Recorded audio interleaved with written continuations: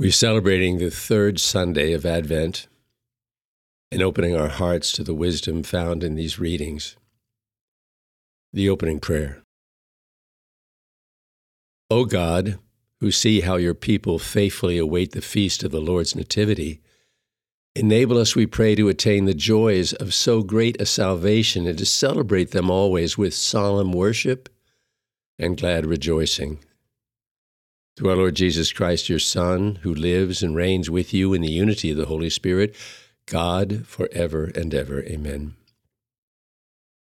A reading from the prophet Isaiah, 35th chapter, first verse to the 6th verse and the 10th verse. The desert and the parched land will exult. The steppe will rejoice and bloom. They will bloom with abundant flowers and rejoice with joyful song. The glory of Lebanon will be given to them, the splendor of Carmel and Sharon. They will see the glory of the Lord, the splendor of our God. Strengthen the hands that are feeble. Make firm the knees that are weak. Say to those whose hearts are frightened, be strong, fear not. Here is your God. He comes with vindication, with divine recompense. He comes to save you. Then will the eyes of the blind be opened, the ears of the deaf be cleared. Then will the lame leap like a stag. Then the tongue of the mute will sing. And those whom the Lord has ransomed will return and enter Zion singing, crowned with everlasting joy. They will meet with joy and gladness. Sorrow and mourning will flee. The word of the Lord. Responsorial Psalm, Lord, come and save us. The Lord God keeps faith forever, secures justice for the oppressed, gives food to the hungry. The Lord sets captives free. Lord, come and save us. The Lord gives sight to the blind. The Lord raises up those who are bowed down. The Lord loves the just. The Lord protects strangers. Lord, come and save us. The fatherless and the widow he sustains, but the way of the wicked he thwarts. The Lord shall reign forever, your God, O Zion, through all generations. Lord, come and save us.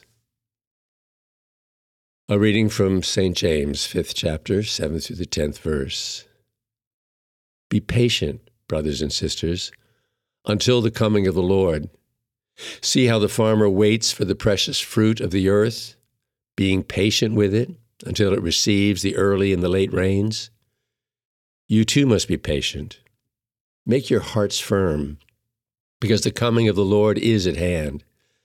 Do not complain, brothers and sisters, about one another, that you may not be judged. Behold, the judge is standing before the gates.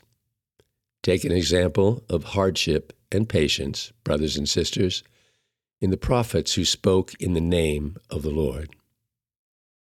The word of the Lord. Alleluia verse.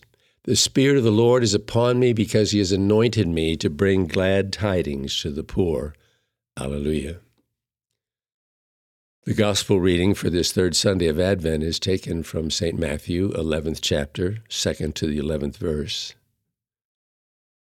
When John the Baptist heard in prison of the works of the Christ, he sent his disciples to Jesus with this question, Are you the one who is to come, or should we look for another? Jesus said to them in reply, Go and tell John what you hear and see. The blind regain their sight, the lame walk, lepers are cleansed, the deaf hear, the dead are raised, and the poor have the good news proclaimed to them. And blessed is the one who takes no offense in me. As they were going off, Jesus began to speak to the crowds about John. What did you go out to the desert to see? A reed swaying in the wind? Then what did you go out to see? Someone dressed in fine clothing? Those who wear fine clothing are in royal palaces. Then why did you go out? To see a prophet? Yes, I tell you, I'm more than a prophet. This is the one about whom it is written, Behold, I am sending my messenger ahead of you. He will prepare your way before you. Amen, I say to you, among those born of woman, there has never been one greater than John the Baptist, yet the least in the kingdom of heaven is greater than he. the gospel of the Lord. And let us now listen to the music of Ryan Harner as we ponder these images that we're asked to understand and to make ours.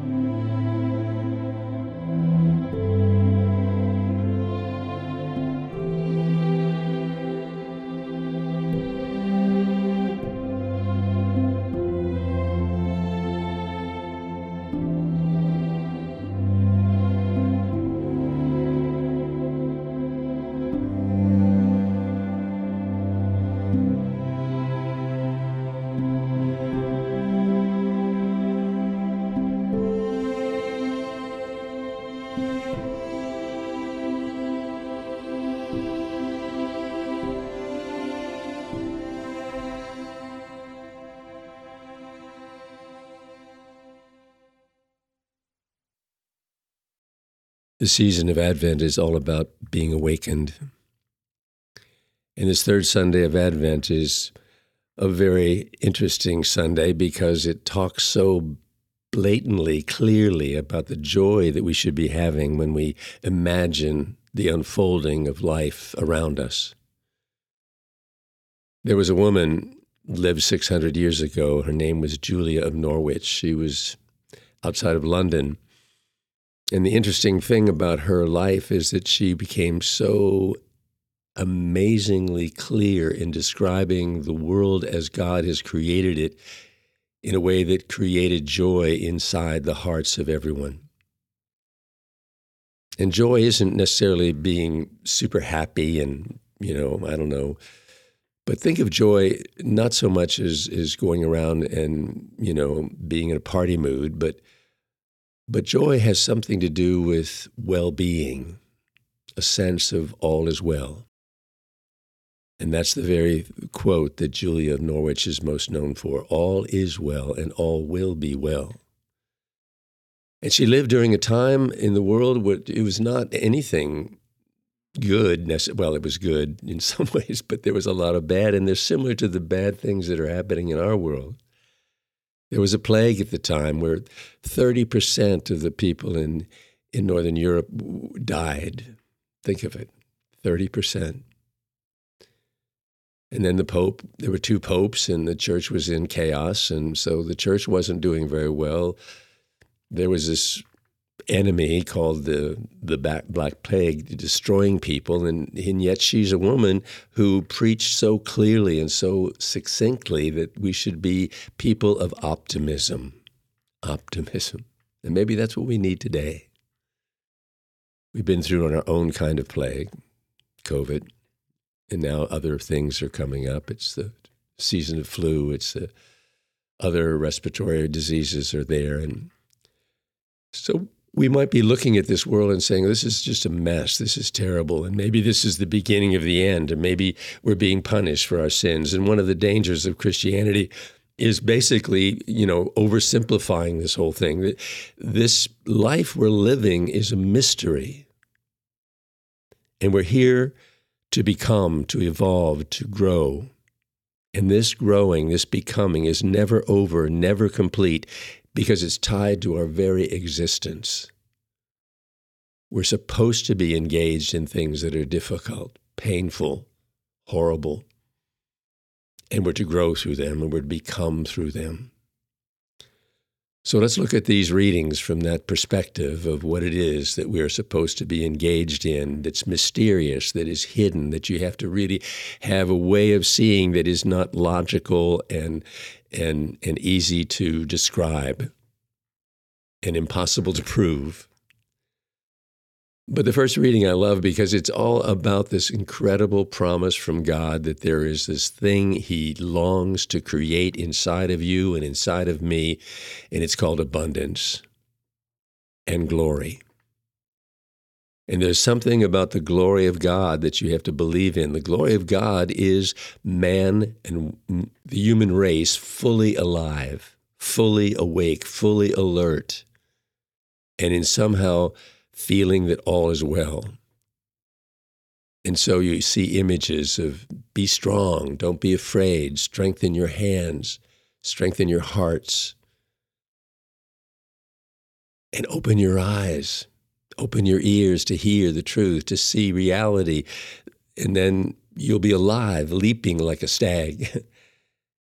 And you'll be able to sing. Now think about that. Those are all images of a beautiful promise from God that we are in the process of becoming who we're called to be through a process that doesn't at times feel or look or sense like good things, but they are there for a purpose and they have meaning and they change us and we grow. So what's necessary in order to be in a place of peace in the midst of chaos? Patience. Be patient, my brothers and sisters, James tells us. And realize that it's like, this earth is a good image of who we are. Think of the earth, the ground, as redemptive, the redemptive love of God. And we are the plant. And our roots go deep into this promise of God that He is not going to save us. He is saving us. It's a dynamic, living thing. And He saves us through the difficulties and the pain that we endure. And then the rains come, which is forgiveness. And then we're in this process of becoming. And it's like, there's another passage in Scripture that talks about the farmer goes out and he looks at everything and he doesn't see it changing. And then he comes back a week later and, oh my God, it's changed so much.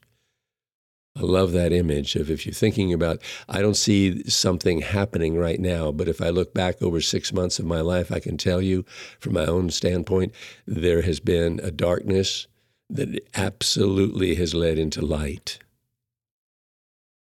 So that's the promise, that we will live in the light, and the patience is what we need to be engaged in. And then we realize that this God who has come with an incredible gift. And the incredible gift is vindication. Vindication. We're no longer held to what we've done that's wrong. We're freed. And recompense, everything is paid. Our debts are paid.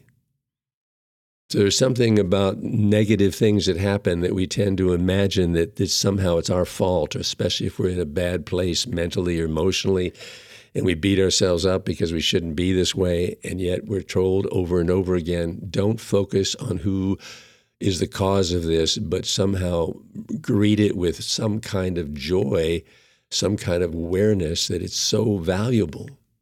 And I look at the promise of God coming to us, and there's something so beautiful about that image of God coming to us.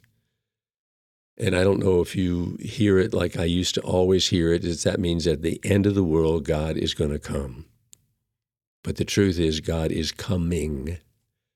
daily to you and to me. He dwells in you. He's part of you. And he's the only source that I know in my mind and heart could possibly give us this sense of well-being in the midst of darkness. And that's his gift. That's his presence inside your heart, this God who became incarnate in the world. And if we believe that miracle, then why wouldn't we believe the miracle that he could also come into you, into me, not in the same sense that we are becoming Jesus, literally, no, but we have within us the same thing Jesus had within him that enabled him to do the most extraordinary things, the miracles. Blind see, lame walk, lepers are cleansed, the dead are raised, the deaf hear, the poor feel something like life coming into them. What beautiful images those are about the work of God inside of you and me, and his coming then is there to offset the struggles and the pain and the disappointments and the suffering. And it's interesting that you listen to that same list in the other reading, and in this reading, he adds two things. Lepers are cleansed, dead are raised. Lepers are cleansed is the image of sin is forgiven. The dead are raised is the fact that not simply that we won't die and go into a non-existence, but will continue to exist. No, he's talking about when you feel absolutely empty and broken and sinful and unworthy of anything, that's a kind of death. And from it, when you surrender to it, when you accept it as a process that brings life, there's resurrection. So what are we asked to see? You'll notice that Jesus, when John the Baptist sends his disciples to Jesus, it's so interesting. It gives you a sense that John and Jesus both were hoping and longing. Well, I'd say John was hoping and longing for a Messiah and didn't realize it was Jesus. It was his cousin. I mean, it would be hard for him to imagine that my cousin is the little boy I played with when I was a young boy, that he's the Messiah. But John knew it by the words that Jesus spoke. And isn't it interesting the way Jesus responded to this question? Just look at what I'm doing. Look at the effectiveness of a God who is in me, making the world so different in terms of our response to it, that we can be different than what we would suppose that we should be because of all these causes. You know, if things are falling apart, then I'm falling apart. If things are bad, then I'm bad. If things are dark, then I'm in darkness. No, but Jesus' response is, wait a minute. John wants to know who I am. I want to tell you who John is. So Jesus said, look, John, he is the one that sums up the entire Old Testament. He is the one who is the message that has been longed for throughout the whole Old Testament. And that is, I'm sending God, I'm sending me, I'm coming to you, and I'm going to dwell with you. And that's what John is proclaiming. Even though he didn't realize it was Jesus, but he was proclaiming the most amazing transformation that human beings could experience because of divinity living inside of them. And so when he says John the Baptist is the greatest of all the prophets, meaning the message of the Old Testament, the greatest message of the Old Testament is Jesus. Jesus, God in man. And yet when he says how great John the Baptist and the message is, he's saying it's nothing compared to a person, you, me, who have this conviction, this knowledge that this coming that we talk about, that the longing of God to come back and for Jesus to come back and save us, no, that isn't at the end. That's happening right now to you and to me. And the sign of it, an amazing, amazing optimism. All is well, and all will be well. God bless you.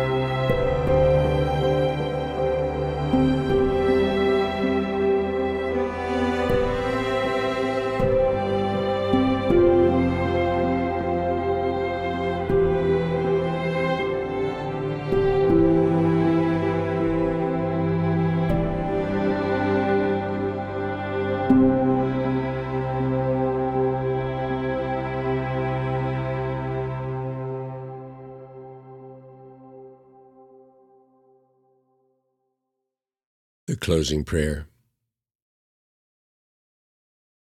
Father, awaken us to the gift of your indwelling presence, so that this promise that you will bring peace in the midst of turmoil, joy in the midst of sadness, freedom in the midst of slavery, all these promises that you've made to us, help them to become part of who we are, not just thoughts that we can go to if we remember them, but just our very being is filled with optimism and the joy of knowing that we're participating in the transformation of the human race and becoming more and more like you, who made us to be filled with joy. And we ask this in Jesus' name, amen.